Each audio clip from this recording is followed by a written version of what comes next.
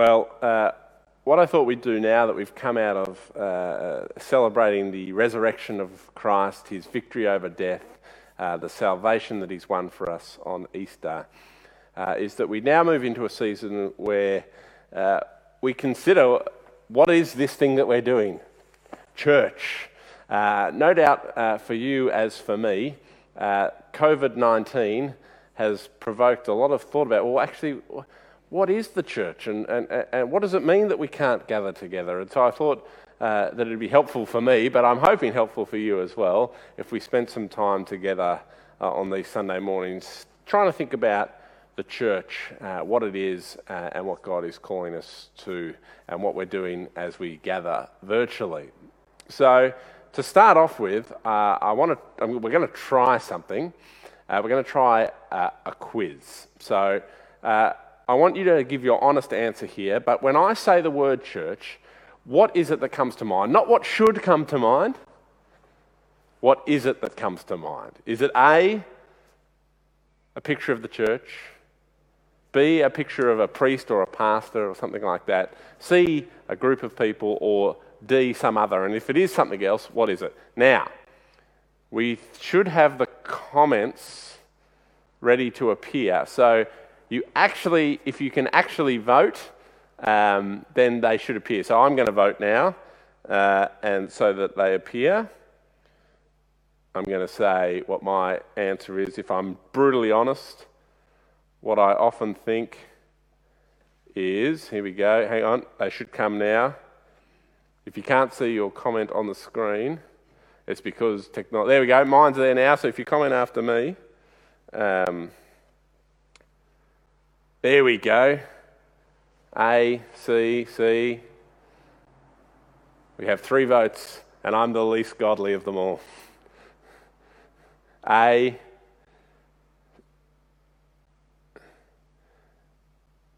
Claire read chapter 1, verses 1 to 18, Anne. C, C, A, B. Yeah? Any others?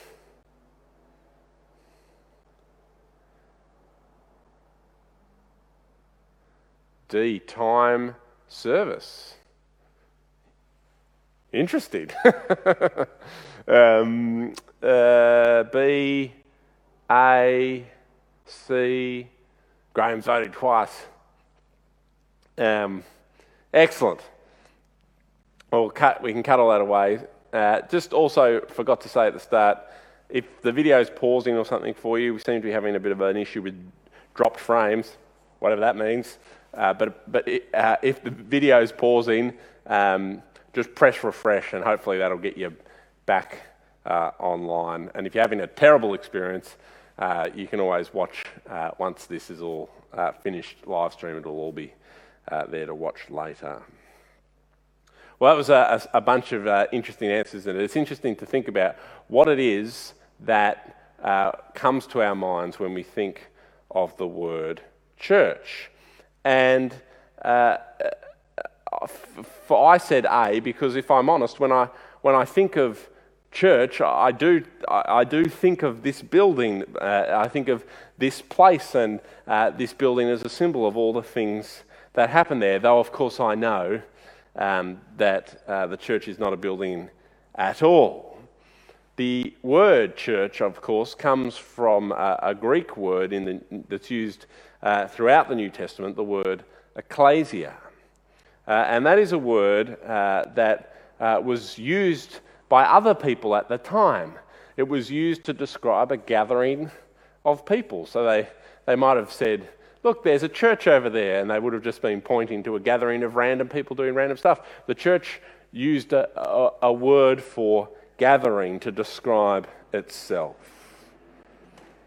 And that tells us something pretty significant, doesn't it? That people are front and centre when it comes to the church. But it's not just any gathering of people, there's something special about the church. And we see some of that in that reading that Claire read from 1 Corinthians chapter 1, verses 1 to 18, don't we? And actually, if you have a look, if you've got your Bible there, in verse 2, we see that the Paul writes, to the church of God in Corinth, to those sanctified in Christ Jesus and called to be his holy people, together with all those everywhere who call on the name of our Lord Jesus Christ, their Lord and ours. That first verse of this letter to the church in Corinth, the people in Corinth, the gathered people of God in Corinth, we see something really important. That the church, one, is God's, it belongs to God. The church of God in Corinth, and the church is the people of God, to those people who are sanctified in Christ Jesus to be his people. Again, belonging to God, a people belonging to God. That is what the church is for Paul, who he's writing to. And as that section of Corinthians goes on, we see that the church belongs to God because it's God who creates the church. And actually, Paul gives us a little bit of a window into how it is that God creates his church, his gathered holy people. He does it through the preaching of the gospel. When the gospel is preached and people respond, a church is made. Verses 10 to 17, Paul talks about unity and about people who got baptized. And his point as he's talking about that is that these believers in the church in Corinth aren't there through any human means, but through their response to what God has done in their lives. It is through the good news about Jesus, and it is under the lordship of Jesus that the church is founded and exists. And we see in verse 18, don't we, that this message that Paul has preached that births the church is the message of the cross. Foolishness to those who don't believe, but the power of God to those who are being saved. The Easter story is the story that births the church. That is how God births the church. Through sending his son Jesus into the world to die and rise again victoriously. And when we respond to that good news by faith, we become part of his people, his holy people.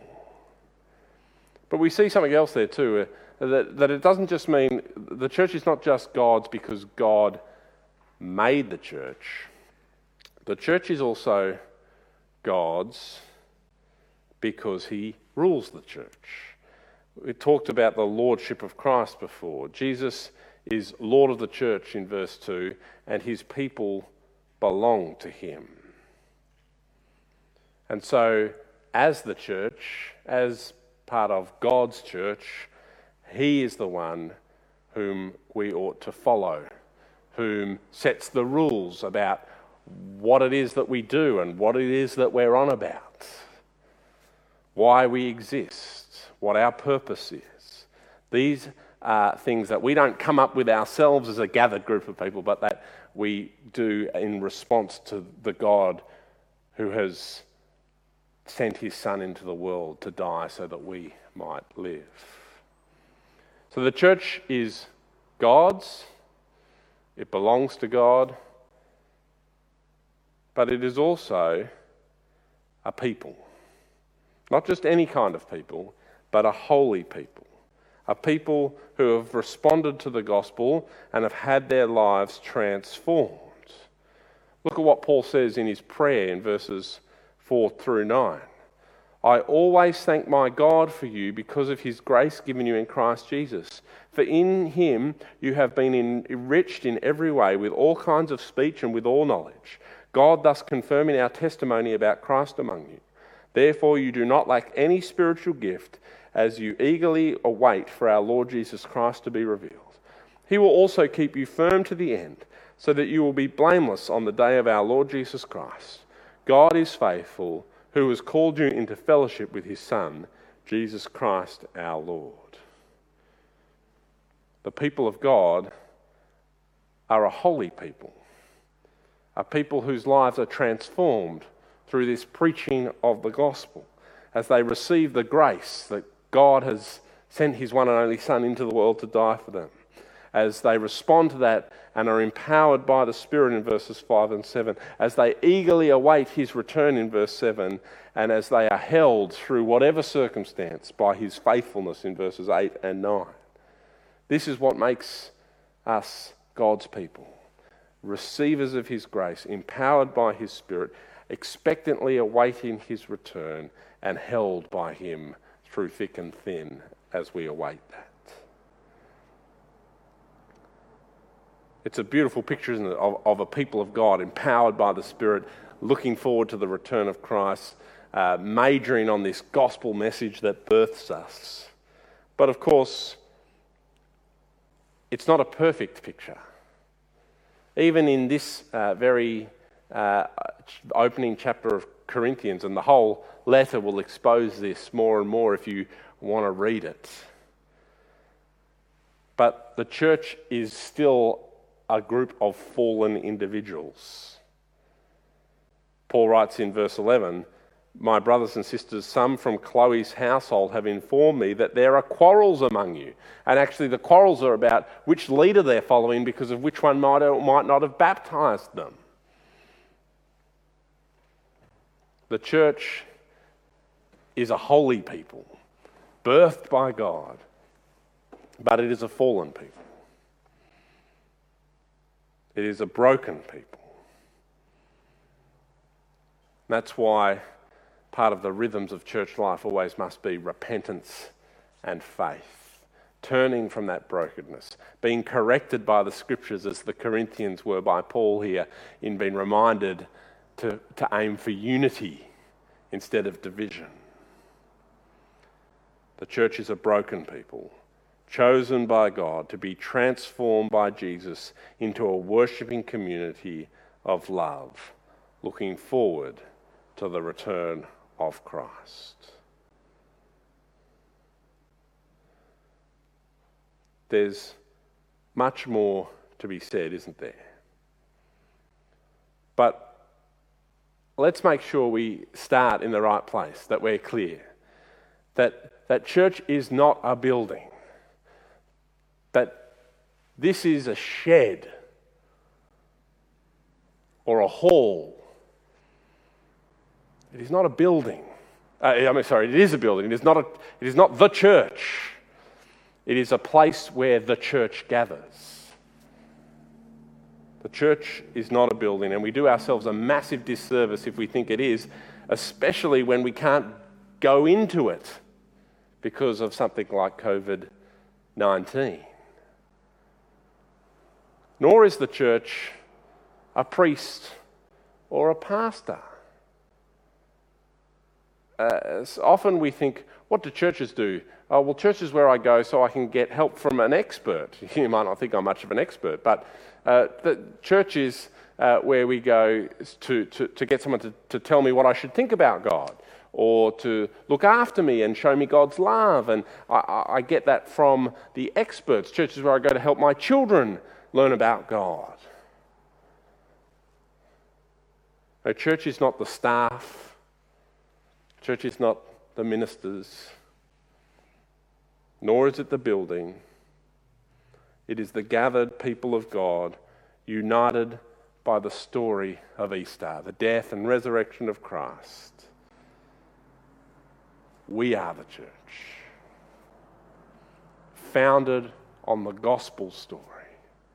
And that's vital too, because one of the things that is so sad is when people claim to be the church, but they don't care about that gospel story. They wear their collars and dress up in their finery, but they preach no message of hope and salvation through faith in Jesus Christ. And there's no church without God's foundation birthing message that Christ died and rose again, and that through faith, you and me, by grace, are saved. We are the church.